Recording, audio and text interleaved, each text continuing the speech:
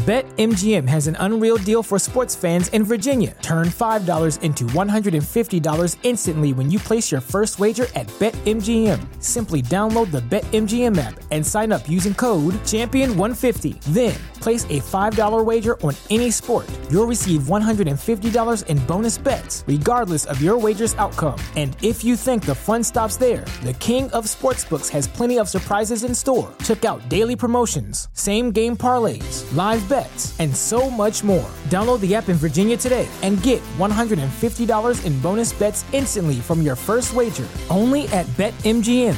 BetMGM and GameSense remind you to play responsibly. See BetMGM.com for terms. 21 plus only. Virginia only. New customer offer. Subject to eligibility requirements. Rewards are non-withdrawable bonus bets that expire in 7 days. Please gamble responsibly. Gambling problem? Call 1-800-GAMBLER. Promotional offer not available in Washington, D.C. Say goodbye to your credit card rewards. Greedy corporate mega stores, led by Walmart and Target, are pushing for a law in Congress to take away your hard-earned cash back and travel points to line their pockets. The Durbin-Marshall credit card bill would enact harmful credit card routing mandates that would end credit card rewards as we know it. If you love your credit card rewards, tell your lawmakers, hands off my rewards. Tell them to oppose the Durbin-Marshall credit card bill.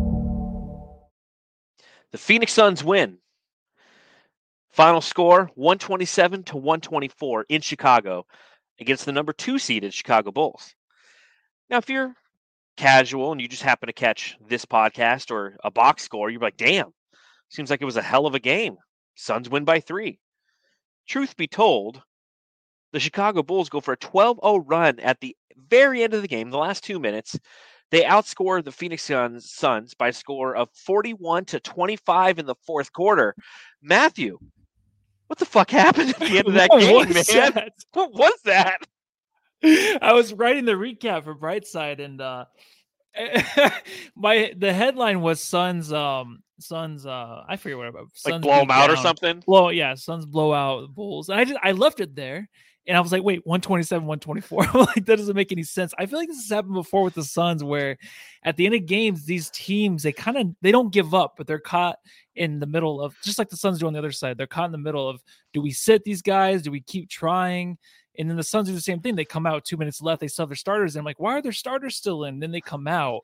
And then the 12-0 run just happens. And it was one of the weirdest things I've ever seen in my life. And this is like the second time it's happened this season to the Suns, I feel like.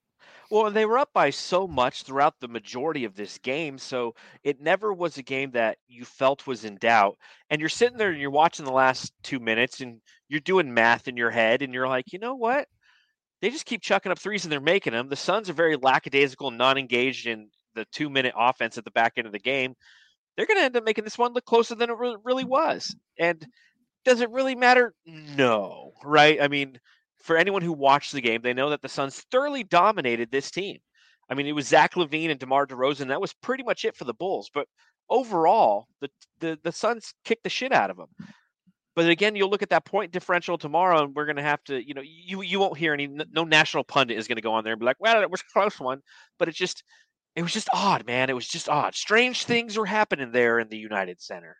Yeah, it was weird. And I also had in my notes, I was like, why are the starters still in? This might be an issue. And then maybe it's an issue they weren't in even longer. It's just one of those things where they start knocking down threes because the Bulls really weren't making anything towards the end. They had a few good runs and everything stopped going in. So then they pulled their starters and then their bench guys just started hitting threes and fast breaks, steals. Suns couldn't hit anything. It was fun. It was a fun way to end it tonight. Yeah, but sure. Chris, it does matter because you saw Chris Paul's face at the end of this game. He's like, man, I got to watch a lot of film on this one tonight. He's not going to be able to sleep again. Well, but at the same time, like knowing Chris, the sicko that he is, he's probably looking at his team. He's like, hey, Bubs, now I'm going to use this. I'm going to use this as motivation going into the Philadelphia 76ers game tomorrow. And, these are the little things. And Chris Paul talks about it on the Old Man of the Three podcast. You should be celebrating little things along the way.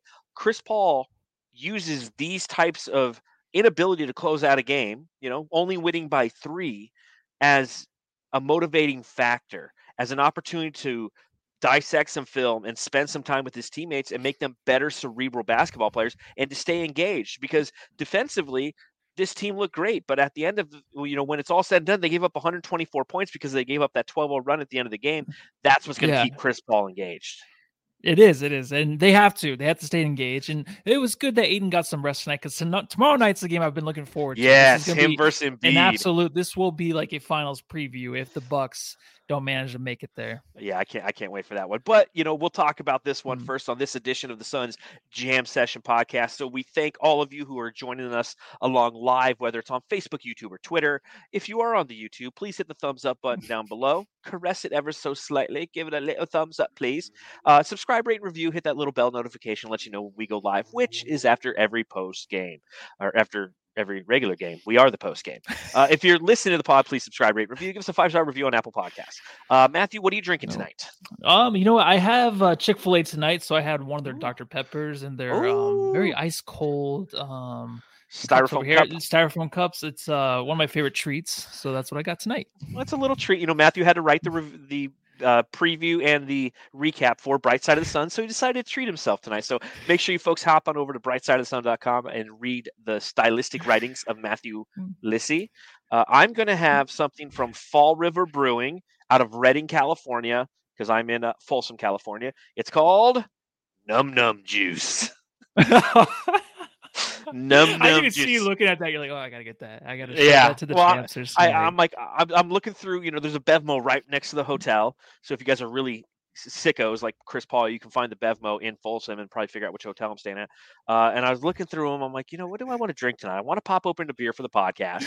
I'm like, we have 3 of these this week. There's today, tomorrow, and we play the Bucks on Thursday. So I need beers for all 3 events. I'm like, let me get a 4-pack of something. And it's like Num Num Juice. Have some Num Num Juice. So that's what I'm going to be popping open on this edition of the podcast. So Jamsters, pop them if you got them. And let's talk about this crazy victory for the Phoenix Suns in Chicago.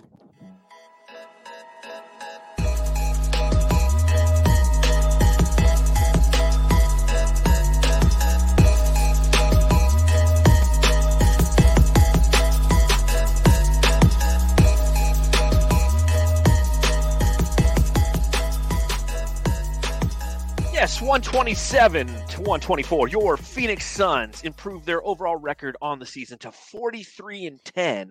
But seen as Matthew is the gentleman who was in charge of the Bright Side of the Sun recap tonight. Matthew, I got to ask. Matthew, I've got to ask, what was the overall theme of the article that you wrote tonight? It was basically go up by 20, protect that lead. Find out whether the Bulls will be tired, like I thought they might be going into this game, because they played last night against the Sixers, so they're going to have some tired feet. How often would they make runs towards the end? That was really the thing I was looking forward. And I wanted the rest for the Suns. This might be a thing where here on the Suns Jam Session podcast, we don't really talk too much about the Suns wanting to rest. We don't believe in that. But then sometimes, like within the last few weeks, I've been thinking to myself, like maybe they should start. So I've really been focusing on the Suns, trying to get as much rest as they can, whether or not Chris Paul wants it or not. I think the Suns team might need it. So I was looking for the rest, especially going into tomorrow night. So that's where my head was the whole game. It's just like, get that 20-point lead, protect it, maybe blossom it to like 30 points and to pull the starters out. Didn't happen. But I mean, it was still a blowout win by 3 points. A blowout win by 3 points, the biggest 3-point victory in the history of the Phoenix Suns. I think it's a good point, and I'll say this: like, I definitely believe in rest.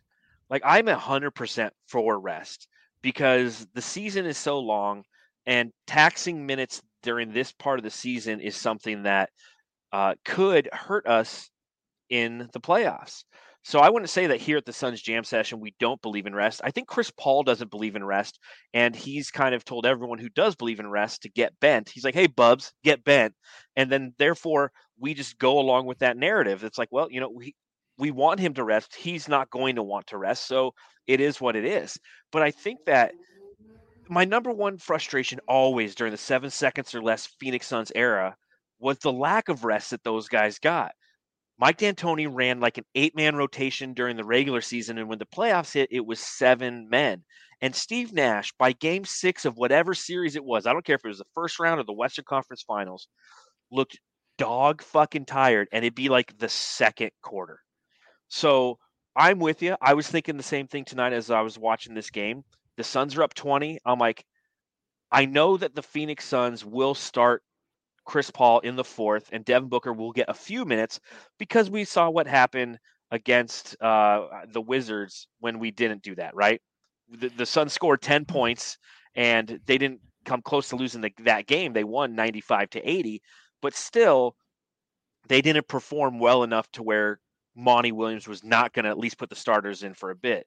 I think the fact that DeMar DeRozan led a fourth quarter charge for the Chicago Bulls, and they stayed engaged, equated to the Phoenix Suns having to keep their starters in a little bit longer than they wanted to. You know, you look at total minutes tonight, Devin Booker played 38, Chris Paul played 34, Mikal Bridges 36, Jay Crowder 35. That's all in the first night of a back-to-back.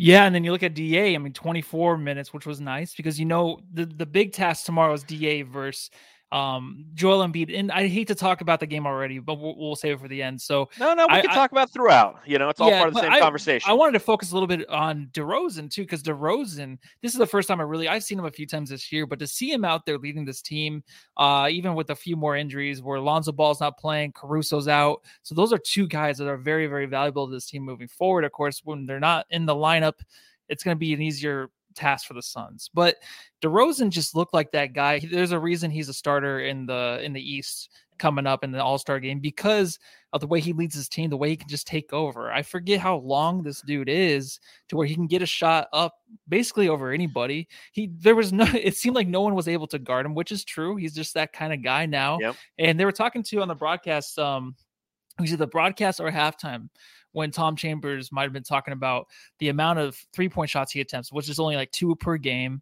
Yeah. And, you know, Book's shooting 7 per game, but then Booker and Chris Paul are normally like the 2-point guys, but DeRozan really is that. And it reminded me of this. He is. Yeah. And it reminded me of the Suns, just the way they were getting back into this game, take away what the bench did when they came back in. The runs they were going on, it was just like 2 points, getting to the rim, drawing the fouls. It looked a lot like what the Suns kind of do when they try to get back into games. They don't just all try to force that at once, try to hit every three. They just, you know, they play their own game. And what that game is basically is DeMar DeRozan backing down. He'll be in the paint just like that. Clean look at the rim.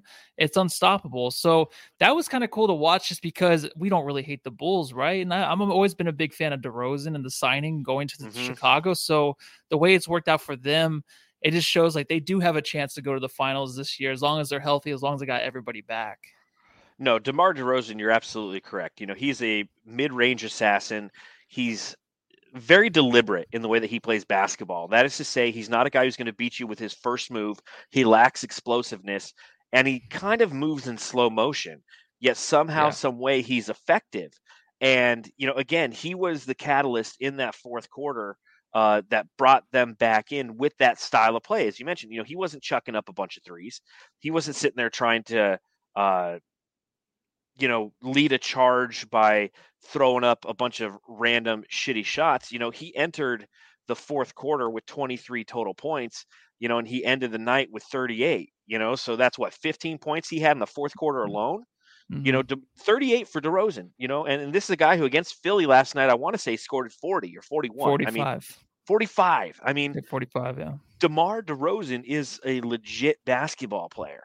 And we survived, you know, because of the depth of the Chicago Bulls is so hurt right now.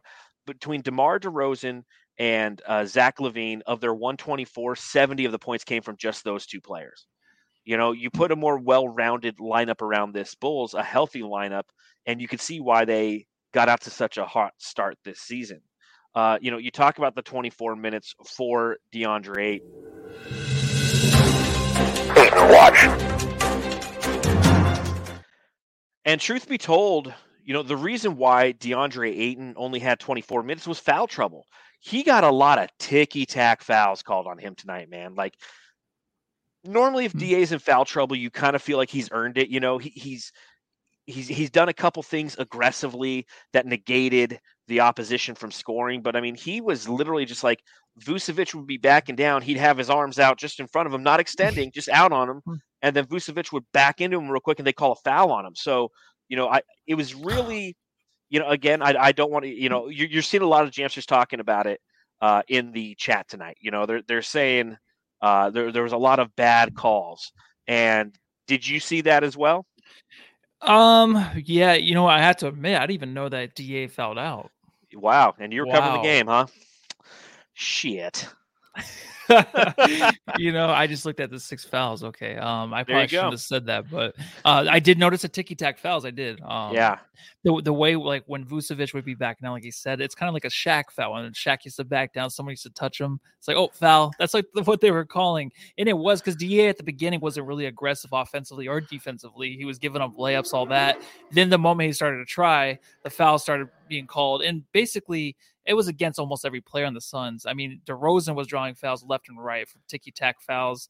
So whatever DA was trying to do defensively, and that's what sucks is when you want to play aggressive, when you have these refs that are now coming out, because we started out the season to where they were allowing these guys to play, and now we're just seeing these games where there are the ticky-tack fouls. It's like, what are you supposed to do now? And in my bad, I didn't know he fouled out. I was like, 23 minutes, he's not coming back in. That's good. Give him some rest. All right. We need him for tomorrow night. And I'm watching the game, right?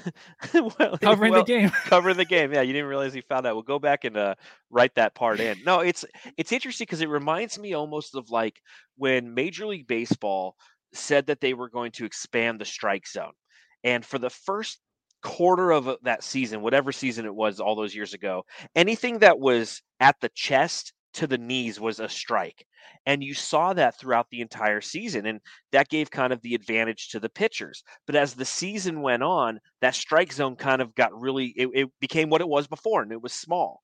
And you're seeing that kind of with the refereeing. I agree with you. Over the past, I'd say about 2 weeks, I've really started to notice the physicality that was being permitted at the front end of this season, something that definitely benefits the Phoenix Suns due to the style of play they play on defense. It's not being called that way anymore. It's a lot more ticky-tack. So the Suns can't be nearly as aggressive as they were. And again, there's a fine line between those 2 points, between what I would consider ticky-tack and a true foul. And somewhere in the middle is kind of where I like the league to call it. And tonight, again, it was just unbelievably ticky-tack. And then they were throwing the techs out. Double O McGee got a tech after he clearly blocked Vucevic. And then, once they called it, he just looked towards the bench and started doing, the whirly twirly finger thing, and they teed him up because it was almost like at that point in the game, it felt like the referees had an emotional frustration with the Phoenix Suns. Mm-hmm. Devin Booker just got teed up. They were chirping a little bit because the ticky-tack fouls were occurring. In fact, I wonder if, I'm going to pull up real quick the third quarter, just see how many fouls, because it was the third quarter where it was really kind of going bullshit. So the Suns had 7 personal fouls in the third to the Chicago Bulls 1. Mm-hmm. So that was kind of it. And I was thinking about it, imagine you're that ref, right? You're the one who not only called the foul and then instantly called the T on JaVale McGee, and then you have to walk over to the replay center and watch your shitty call. Like it's almost like you're a guy who it's like you're replying to an email, you're hitting reply all, and that email's going out to 100,000 people. And in your response, not only did you misspell your response, it was completely wrong. Because that's what it must have felt like for that guy. It's like, man, I completely fucked that call. It wasn't even close to a foul. And then I teed this guy up like I'm an asshole.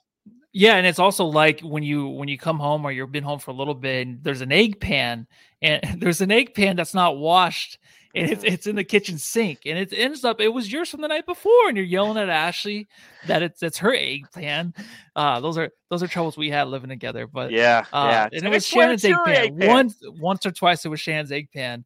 But this guy, these refs, there was one in particular who's like, just remind me of a guy, wakes up, combs his hair to the left, making sure everything's precise. And I want the attention today. I want something, good to happen to me today. He just wanted the camera on him in a way to where he wanted these calls to go the Chicago Bulls way. He didn't want the Suns to have any fun on defense, to actually be any kind of physical. So he wanted to make sure that he got exactly what he wanted that day, which is today against the Suns. And it doesn't make sense of where these refs come out here And they do this randomly, and it's usually by quarter. I wanted to say they've been coming out game by game as the season's progressed to where they're calling more fouls. But I feel like they do it by quarter. It's like, what changes? What do they go into? They just adjustments for the rest. The rest have their own adjustments at halftime. Is that what it is? No, I mean, sometimes I honestly feel it's the emotion of the game. And when you have the Suns chirping at you because you're calling some bullshit fouls, again, 7-1 in that third quarter. By about foul 4, the Suns started to chirp at him like, are you kidding me? Like, our hands are up. They're running. Like, there was a play where Zach LaVine is going down the lane. DA's running next to him, and he's 3 feet from him. And Zach LaVine just runs into him, like puts his shoulder down and runs into him like he's trying to knock him off his spot, screams, and then puts the ball in, and it's a foul on DA. And after about the 4th time that happened, the Suns like, are you fucking kidding me? And when you got Chris Paul and Devin Booker, that they're chirping at the refs the entire time. So there's becomes this emotional backlash that the refs are trying to, even though it's not a foul, like, shame on you, Suns, don't you yell at the refs. We are infallible. And then I feel like in between the third and fourth quarter, the Bulls dancers come out there, shake their little booties, and all the refs are the refs are okay all again. Everything like their serotonin drops or whatever. It was again, a game we were up by 20. I tweeted it out, and like, it almost feels like one of the referees has got the line on this one. I mean, and he definitely hit it. I mean, the Suns only won by 3. So it felt like they were doing everything they can to keep the Bulls in this game. And I know that we're talking way too long about the refereeing in a game. My favorite thing to talk about. In which the Suns won by the largest 3-point victory in the history of the Phoenix Suns. But still, that's why DeAndre Ayton, and as you mentioned, it's okay that DeAndre Ayton fouled out because we need him tomorrow. He's going against the guy who's up for probably the MVP right now. He's the MVP front runner. Did you, by the way, totally just sighed? You listen to Ryan Russillo, right? Yeah. Did you hear Austin Rivers on last? I listened to maybe 10 minutes and I turned it off. It was interesting because obviously Austin Rivers plays for the Nuggets, and he was talking about how nobody can stop Jokic. He's like, there's only a couple guys in the league whose length slows him down. He's like, DeAndre Ayton and he couldn't name anybody else. I was just like, it's nice. True. It is. It's the only guy. When you watch, I was watching him yesterday too. Like, dude, Jokic is just him and Embiid are just every play. It's like, oh my god. It's nonstop for those dudes. But then when he plays against Ayton, it's a different story. That just shows how valuable this dude is. Fabio says in the chat, former Suns legend Austin Rivers, half of the podcast he's trying to explain why he's not an asshole, and like why he doesn't understand why his reputation follows him where it is. Oh, really? I should have finished it. Oh, it's good. It's good because you hear the hypocrisy in what he's saying, and then he talks about like, he doesn't even mention the Suns and how he totally was like, I'm not playing there, but he kind of talks about how OKC, like, he wasn't willing to play there. He's like, I only have played for playoff teams in my career. And it's like, yeah, because you've chosen not to help out those teams. Like Austin Rivers, no matter what you say, I will always hold a special place in my heart. No one's above the game. And when you think you're above the game, he's opposite of Book. He's opposite of Booker. He doesn't put in the work. He just wants to be in a situation that already brings him a title chance. So I love it. And that brings us to Big Dick Booker. Big Dick Booker slanging it all over the court tonight. 23 total shot attempts, 38 points. He only had one shot attempt to put him over, to hit the 40 burger. Didn't hit it. I was so pissed. Started unbelievably efficient in this game. Had a rough, kind of third or just second half overall relative. He only had 16 points in the second half. But he started in the first half. He was 8 for 10. For 22 total points. He ends, as I mentioned, 14 of 23, 5 for 10 from deep, and some of those threes looked so good, Matthew.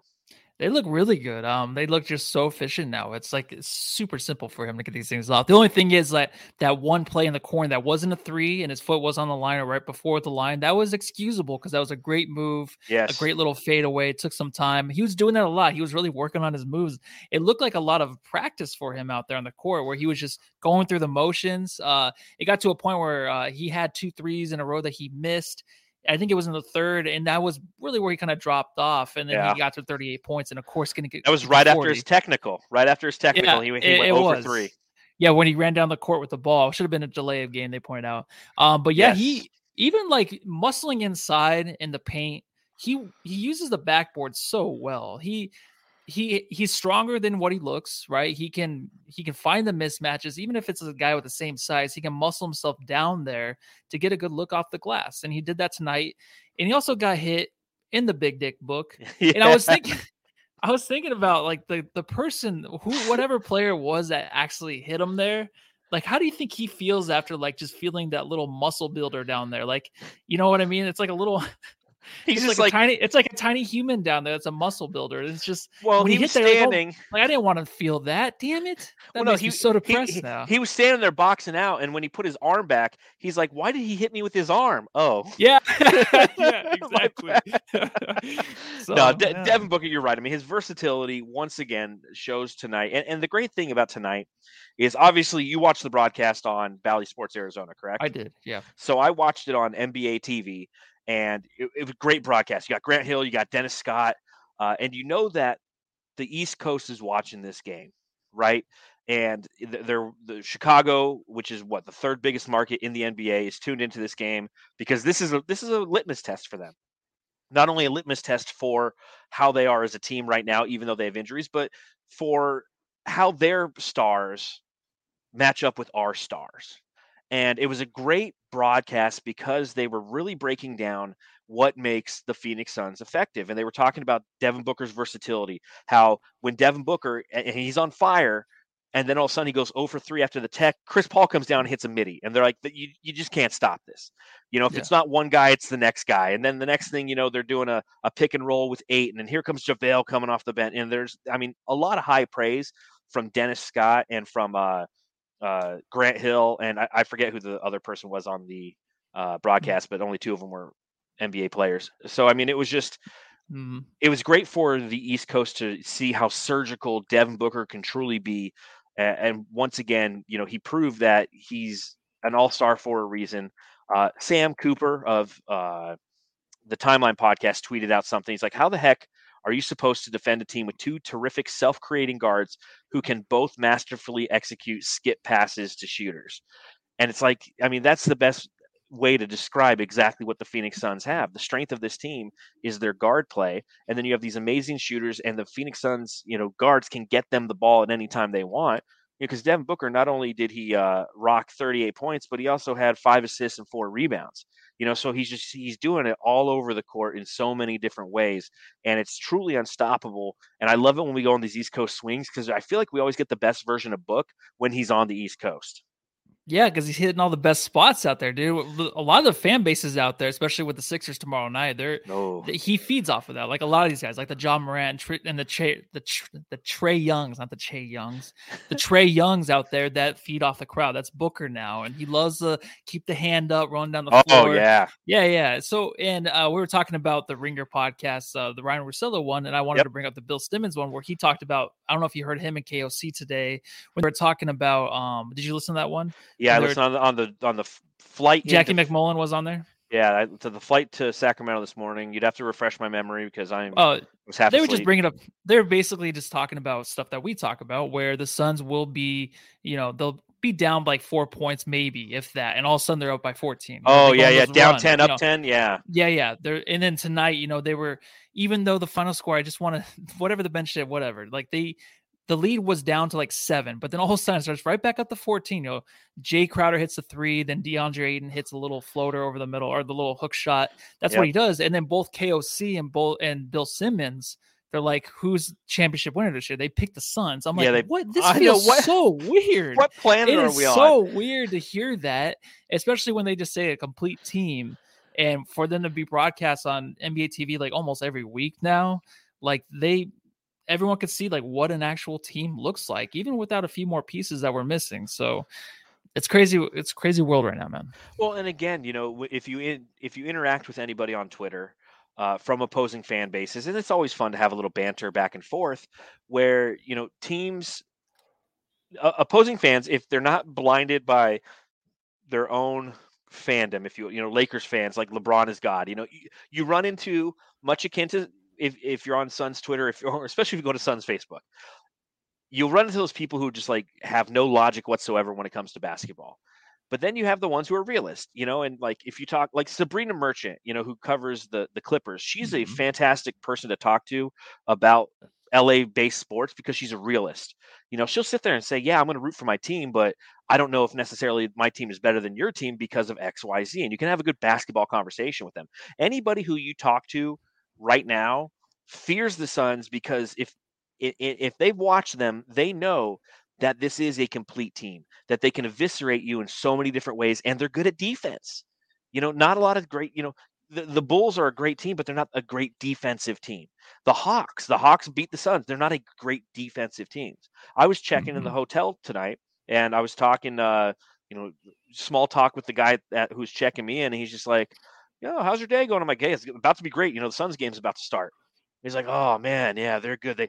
We'll see if they can beat my Warriors. I'm in Northern California. They're in their Kings or Warriors fans up here. I'm like, I don't know, man. We got a pretty deep team. He's like, yeah, man, you guys are insanely deep. I'm like, hey, the fact that we're even having this conversation, my team was shitty 3 years ago. So this is awesome. And I'm going to enjoy every moment of this, man. Like, this is so much fun to have, again, the end of the Bill Simmons podcast. And I don't remember what Jackie Mack said. She said the Bucks. And yeah, because fuck her. That's why. Because I know. Jackie Mack's got some bad takes, man.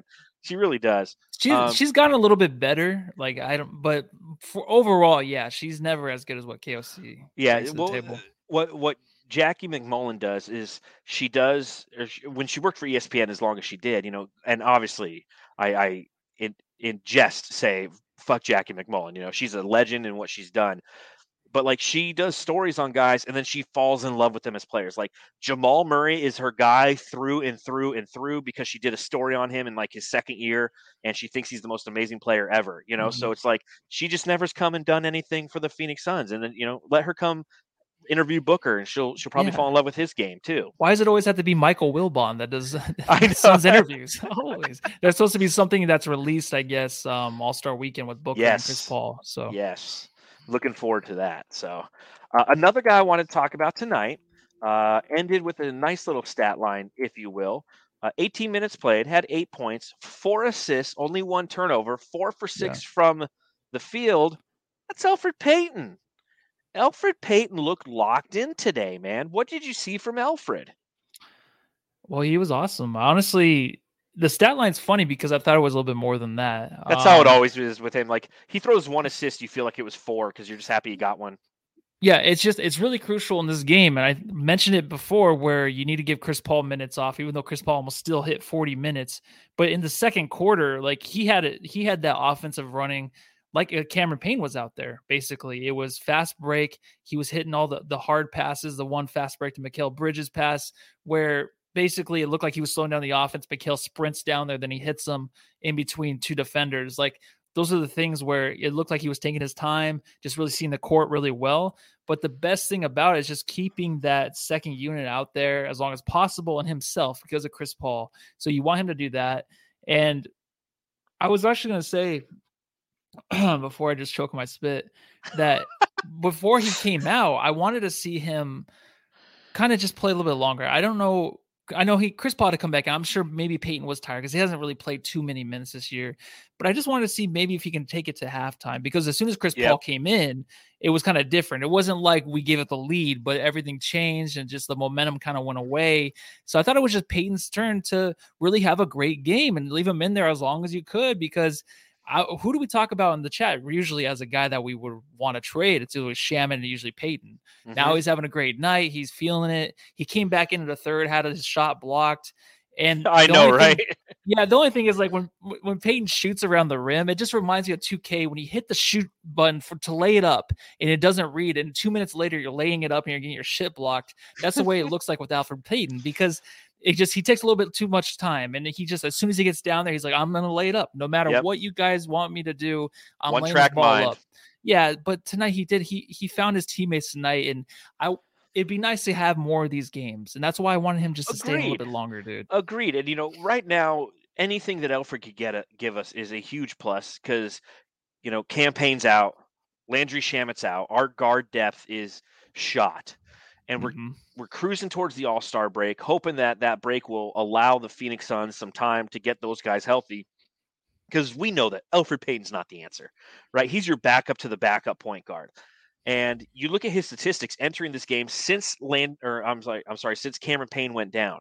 That's 7 games, not including tonight. He's been averaging 1.9 points on 25% shooting, 16.7% from deep, 2.7 assists, and 1.4 turnovers. So he nearly has, he's just shy of a 2-to-1 turnover ratio, right? Mm-hmm. So,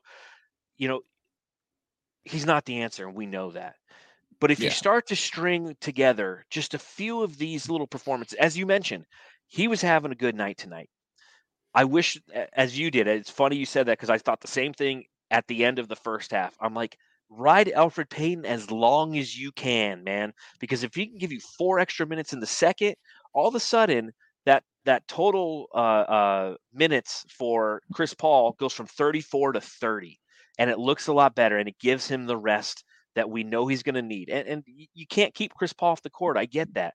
But it's a lot easier too if you're like, dude, Chris, Elf's cooking tonight. Let him cook, man. Like, don't be a dick. And he'd be like, oh, okay. Like, is that your Monty impression? Yeah. I was looking at Chris Paul. Yeah. Monty looks over to Chris Paul. He's like, hey, Bubs. Be a dick. Like, he's cooking. Don't be a dick. Yeah. Bubs. Hey, speaking of Bubs, when he was talking about on Old Man in the 3 was, he finishes the first a lot of times in his career, going into the season, into last season. So he's not used to really coming out at the 6 minute mark. So I think it's the flow of the game. He wants to make sure that he's in the flow of the game. So he has his times where he comes in, whether or not Payton's playing well, I guess, and whether or not he's playing crappy. He comes in when he comes in. I just think that's the way it is. And it kind of sucks because I wish they would just kind of go with the flow of the game the way it was going. But I think that's just Chris Paul being like, I got to come in. Otherwise, I'm not going to be able to get up enough shots. I'm not going to feel the game in the second half. It might throw me off. We might lose this game because of that. I think that's how he thinks, right? Yeah, and I think Maybe. and I think it's a little archaic, because Chris Paul is so cerebral and understands the game and his body so well that I don't think that he needs that rhythm necessarily. I just think he's a sicko and he wants to play as much basketball at all times, and that's why he does that, So, but again, I think that we need to seek these little opportunities, especially when you're up by 20, to let Elfrid Payton get a few more minutes. That's all I'll say about that. That's the bottom line because the Stone Cold said so. Mikal Bridges on Zach LaVine was an ideal matchup, in my opinion, for Bridges. You look at Zach LaVine's final numbers on the night, ended with 32 points on 9 of 20 shooting, 10 free throws made out of 10 attempts. That's where he made the majority of his money tonight, was at that free throw line. Had 8 assists, had 6 rebounds, an all-star for sure. Definitely a premier talent in this league. Doesn't play any defense. That's the difference between him and Booker. You heard it here first, folks. But I really think that Mikal Bridges in that matchup, he's going against a guy who's very long but not super explosive. Because I feel like the guys, and correct me if I'm wrong, but I feel like the guys that Mikal Bridges has the hardest time with are the guys who are explosive, the fast little guards, if you will, like Dame Lillard. When we see Dame Lillard and Mikal Bridges, we get excited for it. And Dame typically has a good game because he's quicker than Mikal, and Mikal can still catch up some ground, but he doesn't always do it. But I feel like the majority of the time, the reason Zach LaVine ended with the point total that he did is because the majority of the time after the first quarter, the Bulls realized we got to switch and get Mikal off of Zach if he wants to be successful. What'd you see from Mikal tonight defensively, and was there anything offensively that kind of you saw? Yeah, I mean, he was good. There's a few fouls he committed towards the end of the fourth quarter, and that were just kind of dumb. I think it was Kobe White. Kobe White, by the way, shout out to him. He looked great coming in off the bench, like very, very efficient guy. Wow. Even from the free throw line.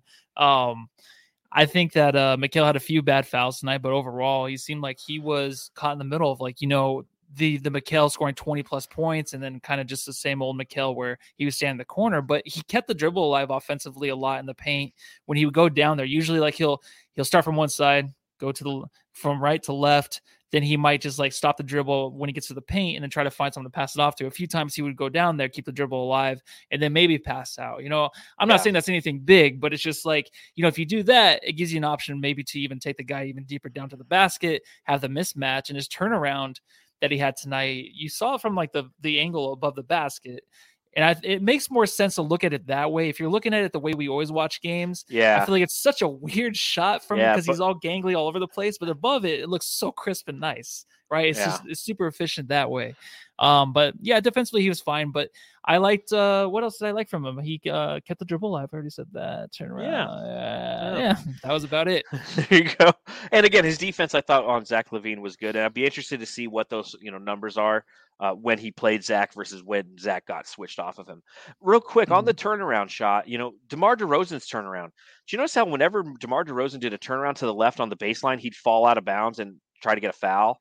It's like his natural shooting motion was taking him out of bounds. He'd shoot it. He'd scream on the way down. They called it the first time, and then 2 other times he fell, and he looked at the ref like, that was a foul. It's like, nobody touched you, bro. Yeah.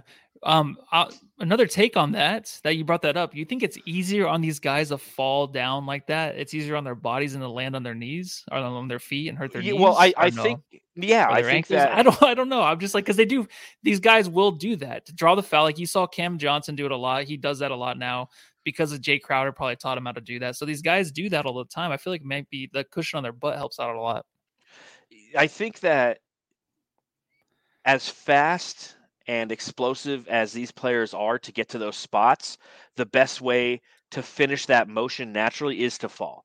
So if you're standing facing the basket, okay, and then you spin, you do a 180 to shoot, you're going with so much torque to shoot to get to your spot. When you shoot it, you're just going to keep going and you're going to fall down.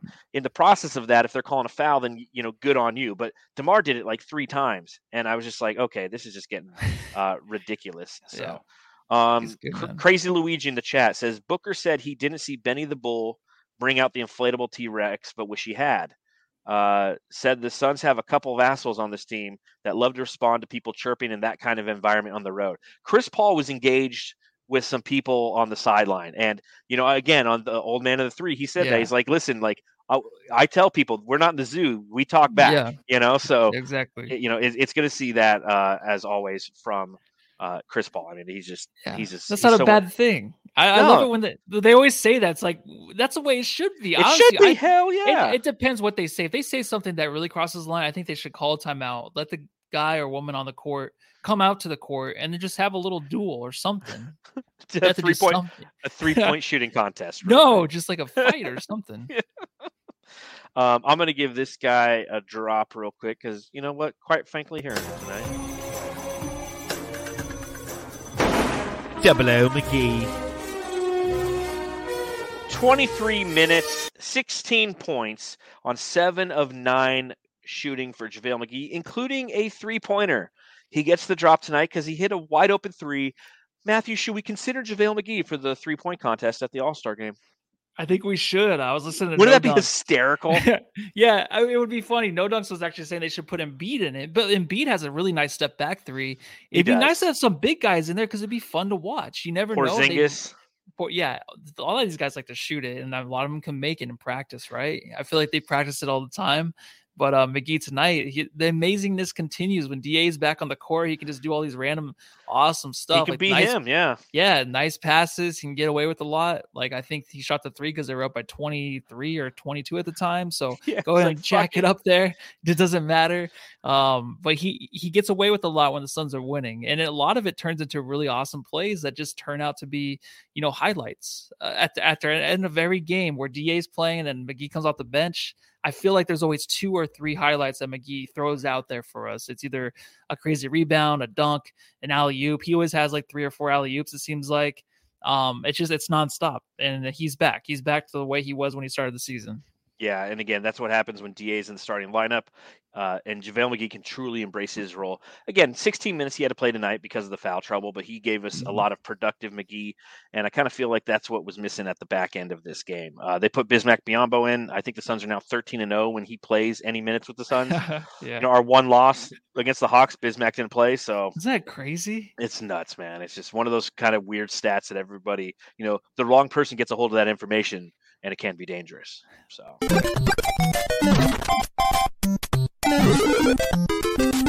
Jam Star of the Game.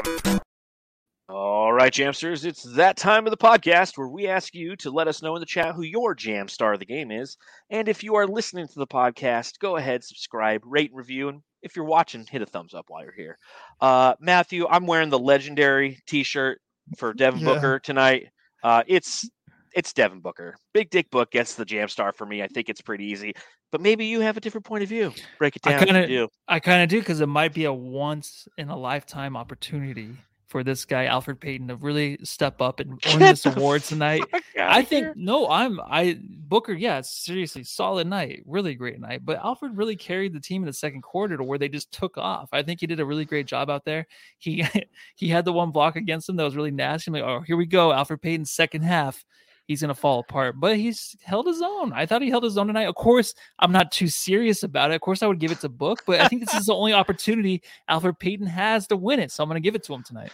Well, you're right. I mean, he helped extend the lead while the starters were not in. So yeah, he's clearly a Jam Star. You know, I mean, he earned it, and yeah, it's probably the only time he'll get it all season. But I think we all know it's Big Dick Book. Thank you to Matthew Brentano in the chat. Gave us $5 in the super chat. Says love hanging out with you guys after games. Go Suns! Thank you for donating. Thank you for being a loyal Jamster and Jam Star and Jam-tastic. Book's right wrist that gets Book's little muscle man. Coming up next for the Phoenix Suns, obviously a game that I know we're both excited about. Suns at 76ers. This one on TNT, Matthew? Yes, it is. Yeah. Oh man, it's gonna be crazy. I'm kind of. Oh, never mind. No. Go ahead. Is this TNT? No, TNT's a Thursday night game against the Bucks. ESPN. No, it should be. If it's on TV, it should be TNT. But I didn't check. So, well, the Jamsters will let us know what. Yeah, just let us know, Jams. Yeah, let us know where can we watch this game, because it's got to be nationally televised. The Philadelphia 76ers enter the game 32-21. They're currently 5th in the Eastern Conference, but that being said, they've lost only 4 games since December 26th. One of the hottest teams in the NBA. You look at what Joel Embiid is doing, and it's just bonkers. 29.3 points per game, 10.9 rebounds per game. He's averaging a steal, a block and a half, 4.4 assists. He's shooting 52% from 2, and he's shooting where's his threes? 36.4% from 3. I mean, Joel Embiid is absolutely fucking crazy this year, man. He is. It's almost every play. Like I was watching the Sixers game on the TV, and then I had the Nuggets game on my laptop, and it was seriously just like back and forth. It was just like Jokic and Embiid. These are the two guys, of course, towards the end of the year. Ja Morant's my MVP candidate I had early in the season, but to be real, if Embiid continues this, he will be MVP just because of the storyline, how he hasn't had anyone like Ben Simmons on his team. And they're talking about Ben Simmons maybe being an actual trade target for the Nets and sending Harden over there, which would be really fun to watch. It would be a perfect trade. Yeah. I think that what Embiid does to carry that team as a center, he's the same size as Boban. Like everyone talks about how big Boban is, but when they stand next to each other, he's the same size, dude. Jeez. And he moves like a point guard. So I don't know. I mean, good luck, Ayton. Every time I was every minute of that game I was watching, I'm like, poor Ayton has to put up with this dude. So good luck to him tomorrow night. Well, when you look at Ayton versus Joel Embiid in their career and kind of how it's turned out, it's 2-2. Ayton's won 2 games, Embiid's won 2 games. But the difference is, if you look at their averages, DeAndre Ayton in those games goes for 14 points and 7.8 rebounds, right? Nice. How many points do you think Joel Embiid averages in games which he plays against DeAndre Ayton? 39.5. 37. 37? Okay. He averages 37 and 15. I mean, it's ridiculous, man. It's ridiculous what he does. The last time they played against each other, April 21st, 2021, the Suns won that game by 3 points. That was a really good game. I remember that one. Joel Embiid went for 38 and 17. Ayton went for 10 and 5. This is going to be that game where DeAndre Ayton is going to play his role. And this is what's exciting is it's not going to be, DA is going to go out for 20 and 15. Like, would that be great? Absolutely. That means that Joel Embiid's going to get tired out playing defense. But DA is going to be like our Mikal Bridges this game, where he's going to have to focus all of his energy on trying to stop an MVP candidate, and it might be sacrificed by his production on the offensive end. So, no matter what happens on Tuesday night, tomorrow, just remember that if DA doesn't walk out of there with a huge stat line, but the Suns walk out there with a win, that's what matters. Yeah, it'll all be defense for DA. That's what you have to focus on, which is basically what you just said. And it's going to be fun It to is watch. what I just said. It is exactly what you just said. And that's the fun part of watching DA is how he's going to do defensively against Embiid. I can't wait for this matchup, dude. I don't care what he does offensively. I really don't. Yeah.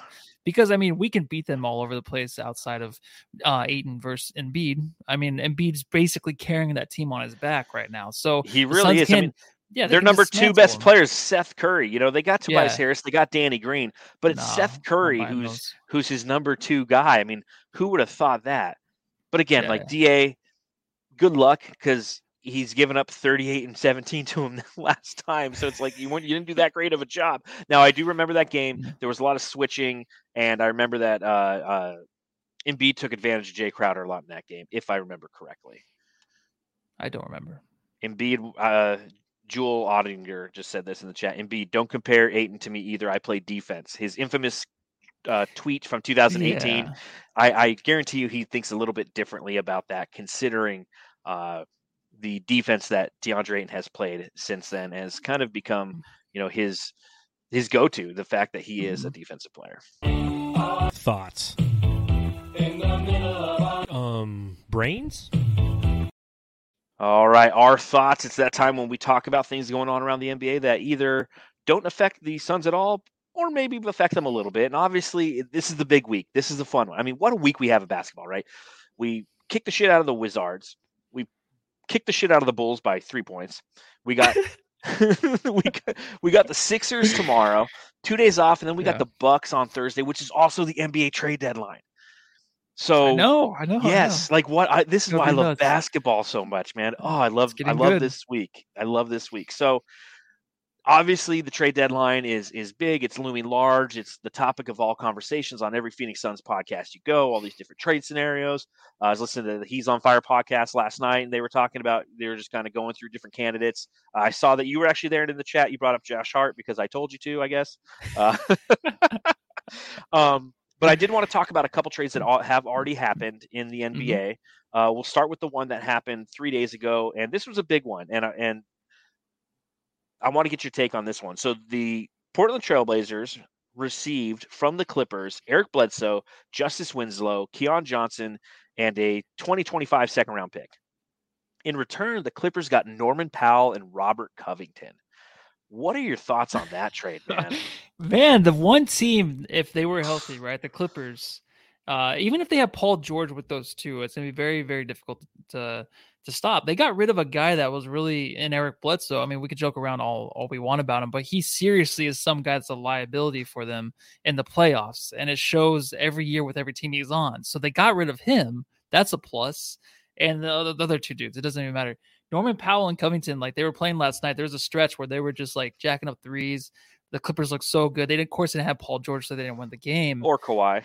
Obviously Kawhi, whenever the hell he comes back. But that team is they're really set up for the future now. And it's like, hopefully that team doesn't get too healthy by the time the playoffs start, because they're going to be very difficult to beat. And those, I think they're going to be they spend quite a bit of money on these two guys coming in. They're going to be over the tax, and I don't think that matters. But that was a good trade for the Clippers. Clippers killed that trade. They fleeced him, man. Like, yeah. Portland was just like, fuck it. Eric Bledsoe, sure. Like, here's Rocco. Here's Norman Powell. Like, here's these great defenders and three-point shooters. Your typical 3-and-D guys, the perfect guys to put around Kawhi and Paul George, when healthy, right? So this trade, it does two things for me. One, it pisses me off as a Suns fan, because if the Clippers can somehow get that 8 seed, if they hit the play-in tournament, they get that 8 seed, and the Suns, their reward for being the best team in the NBA is to play the fucking Clippers, and you get Paul George and Kawhi back. Now, granted, I don't think Kawhi's coming back, but still, Paul George with these two guys, all of a sudden they become a very long team on the wings that can create trouble for Chris Paul and Devin Booker. they can take away our most effective offensive players with their length on defense. And two, it shortens that window for Phoenix because, like you said, if this team's like the Clippers have to be, if they keep this roster together, if they have Paul George, Kawhi Leonard, Norman Powell, and Robert Covington going into next season, they have to be the favorites right off the bat, man. That's a stacked roster that makes sense. It's not a stacked roster from talent standpoint relative to big three potential. It's not your Kevin Durant, James Harden, Kyrie Irving, or your Russell Westbrook, AD, LeBron James. It's two really good players, two superstars with two really good complementary players. Now, granted, I was listening to the Solar Panel and Zona Sports brought up the fact is like I feel like Robert Covington's kind of been the throw-in on a lot of trades, but he never really has kind of lived up to that. But still, like, yeah, as the Boogie trend's kind of just going down, it's like, and they have Serge, and they have Reggie Jackson. It's just like that's a deep team that scares the shit out of me, man. It's like, why did Portland do this? Damn you, Portland. Damn you. Yeah, and Boogie Trend, Kawhi, PG not coming back though, and that's for sure. I think it's just a thought of having these guys and helping them kind of cement having Kawhi and PG come back next year because you have these guys now to help add the depth like you were talking about. I don't know, it's difficult to even think of like Covington and how he would even how would he not be a good guy to get, because the way he played in Houston, like even when he was Russell small Westbrook ball five, was there, right? He was, yeah. But I love the way how versatile he is. He's a tweener in between the tweeners. You know what I mean? I feel like he can just do so much. But isn't Norman Powell kind of the same thing too? It's like you get two of those guys. They're just so versatile, dude. And it was crazy when I saw that. Anytime Eric Bledsoe was in a trade, I'm like, oh, well. Why didn't it work in Portland? Maybe it's because Dame's as injured as he is, but like, because you look, I mean, the Portland Trailblazers, it's what they've done over the past 2 years to do everything they can to keep Dame there. So you got CJ McCollum, who I bet will be traded. I mean, they're blowing that shit up in Portland right now. And you had these two guys, and you had Nurkic, right? Like, why did that just never work for them? It would have to do with just injuries, because every time it would seem like it would go in the right direction, Nurkic would get hurt. They rely so much on that guy, but I just think it gets to a certain point where you have these two guys together and it's not working out, to where it gets to a point where you just can't go any further with them. You have to separate them, and that's what we keep talking about. I think this is actually the first year where I think CJ McCollum actually might get traded. It's not just one of those things that everyone throws out every year, but it might be one of those things where he does, because I mean, Lillard said he's not going to come back this year because they're so sucky right now. He's not going to play on a team that's going to be losing games. Why would he? Why would he? So, and he's that's injured. been mentioned over and over and again. He's even said it himself. So I don't know. It's gotten kind of toxic over there from the outside looking in, right? It just seems like a team that's going to rebuild, and you just got to give away pieces like this where they get shipped away, and you're like, oh, how come this team wasn't doing good? Just like you asked, it's like, why weren't they winning with these guys? And then they'll fit with PG and Kawhi so well. They didn't get anything back though. Like Eric Bledsoe is. There should be another trade though, right? He's going to be gone. Yeah, and I'll get to that in just a second with the Blazers and your thoughts on that. But like Eric Bledsoe, like he'll play right now and for the rest of the season because Dame Lillard is probably going to be out the rest of the season. Justice Winslow, Keon Johnson, and like a 2025 second round pick that comes via Detroit. Like no one gives a shit about that. But that being said, CJ is obviously on the block. Where do you think CJ McCollum ends up? Any guesses? Is there anything that like you can say this and then I can snip this when it happens and just run it, when it happens and everyone thinks it's like Matthew Lissia Just like my John Morant prediction. I can see him, and I don't even know the numbers or anything. I could just see him. I don't know if anybody's really said this. I've been listening to a lot of podcasts, so maybe it just bled into my ears while I'm working and I'm just listening to shit. I'm like, oh, what did they say? I don't remember. CJ, he just looks like he would be a Sixer, right? He looks like he would be in a Sixer uniform. I could see him being there because I think Embiid, of course, will play well beside him. But then you also have to think about the James Harden thing where he might come there. But I can just see CJ McCollum being a Sixer. I'm not saying it would be Ben Simmons for CJ McCollum. I think it would be. Yeah, I was about to say. I'm like, it would be something that was just like a bunch of Tobias Harris or something traded over. Who knows? Someone like that might work. So that's what I think right away when you ask that question. That's interesting because I could see Tobias Harris being in a deal that would bring him over because that would. I wonder how close the contracts are on that. CJ McCollum currently is making. He's on. Jesus, he makes a lot of money. Fuck, I'm in the wrong industry. I wish I was good at basketball. He just signed a 3-year, $100 million contract. So it it excels every year. So he's making $30.8 million this year, $33.3 million the next year, and then the following year it's $35.8. So I mean, he is getting paid. Tobias Harris, conversely, and obviously Tobias makes like 20, I think. Right? Yeah, I know he's right. Phew, Jesus, 35.6 this year, 37 next year, fucking 40 million in 3 years. Jeez, Tobias Harris, fleece them, dude. A 5-year, $180 million contract is what he. Damn. So you could make that one happen. I kind of feel like CJ is going to be like, and he's going to end up in OKC or something. They're going to package like 3 guys together and a shit ton of picks because that's what ultimately Portland is doing. So Portland's like, listen, we'll get rid of these guys. We'll give away CJ because they've got the Oklahoma City has so many assets. They got to do something with it, you know. And I feel like SGA plus CJ McCollum is the start of something that could be good. So God, Tobias Harris. Jesus. All right. The other trade I wanted to talk about real quick. These are the only 2 main trades that have happened, but of course I like talking trades.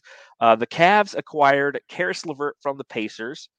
The Cavaliers got Caris LeVert and a 2022 second-round pick. The Pacers got a 2022 first-round pick and 2 second-round picks plus Papa Ricky Rubio. Poor Papa Ricky. The guy comes to Phoenix, helps resurrect the franchise, gets traded to OKC. Gets traded to the Cleveland Cavaliers, helps resurrect the Cleveland Cavaliers, blows his knee out, and now he's on his way to shitty Indiana. And then the Cavs, they get better, man. Caris LeVert, that's a great deal for them. Yeah, LeVert. So it's weird because I always thought he was like a good asset to have. And I was listening to KOC today. He's like, oh, well, he's not even really a good shot creator. What, like, really negative about the guy. So maybe it's just the situation he was in, because I think that the way Caris LeVert played in the bubble, like, remember, of course, he missed a shot that would have sent the Suns. Oh yeah, would have sent the Suns to playoffs.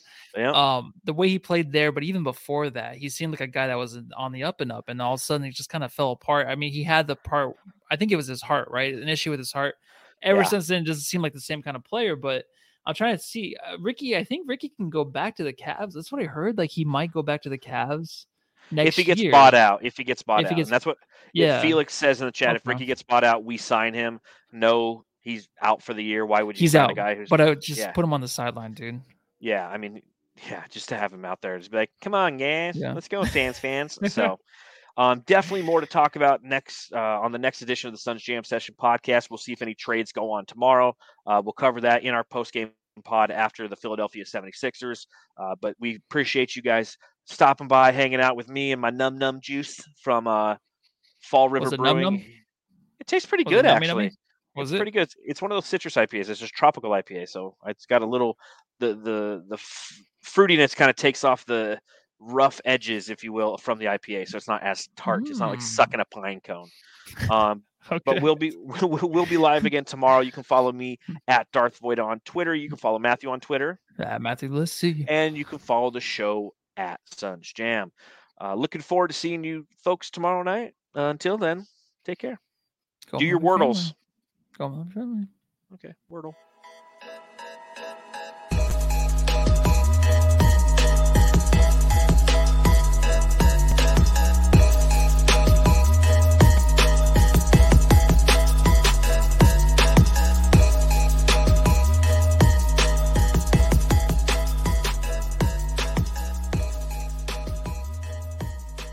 ¿Piel profunda e higiene? Confía en HS para un pelo 100% libre de caspa. Clínicamente probado. HS, champú número 1 en España. Say goodbye to your credit card rewards. Greedy corporate mega stores, led by Walmart and Target, are pushing for a law in Congress to take away your hard-earned cash back and travel points to line their pockets. The Durbin-Marshall credit card bill would enact harmful credit card routing mandates that would end credit card rewards as we know it. If you love your credit card rewards, tell your lawmakers, hands off my rewards. Tell them to oppose the Durbin-Marshall credit card bill.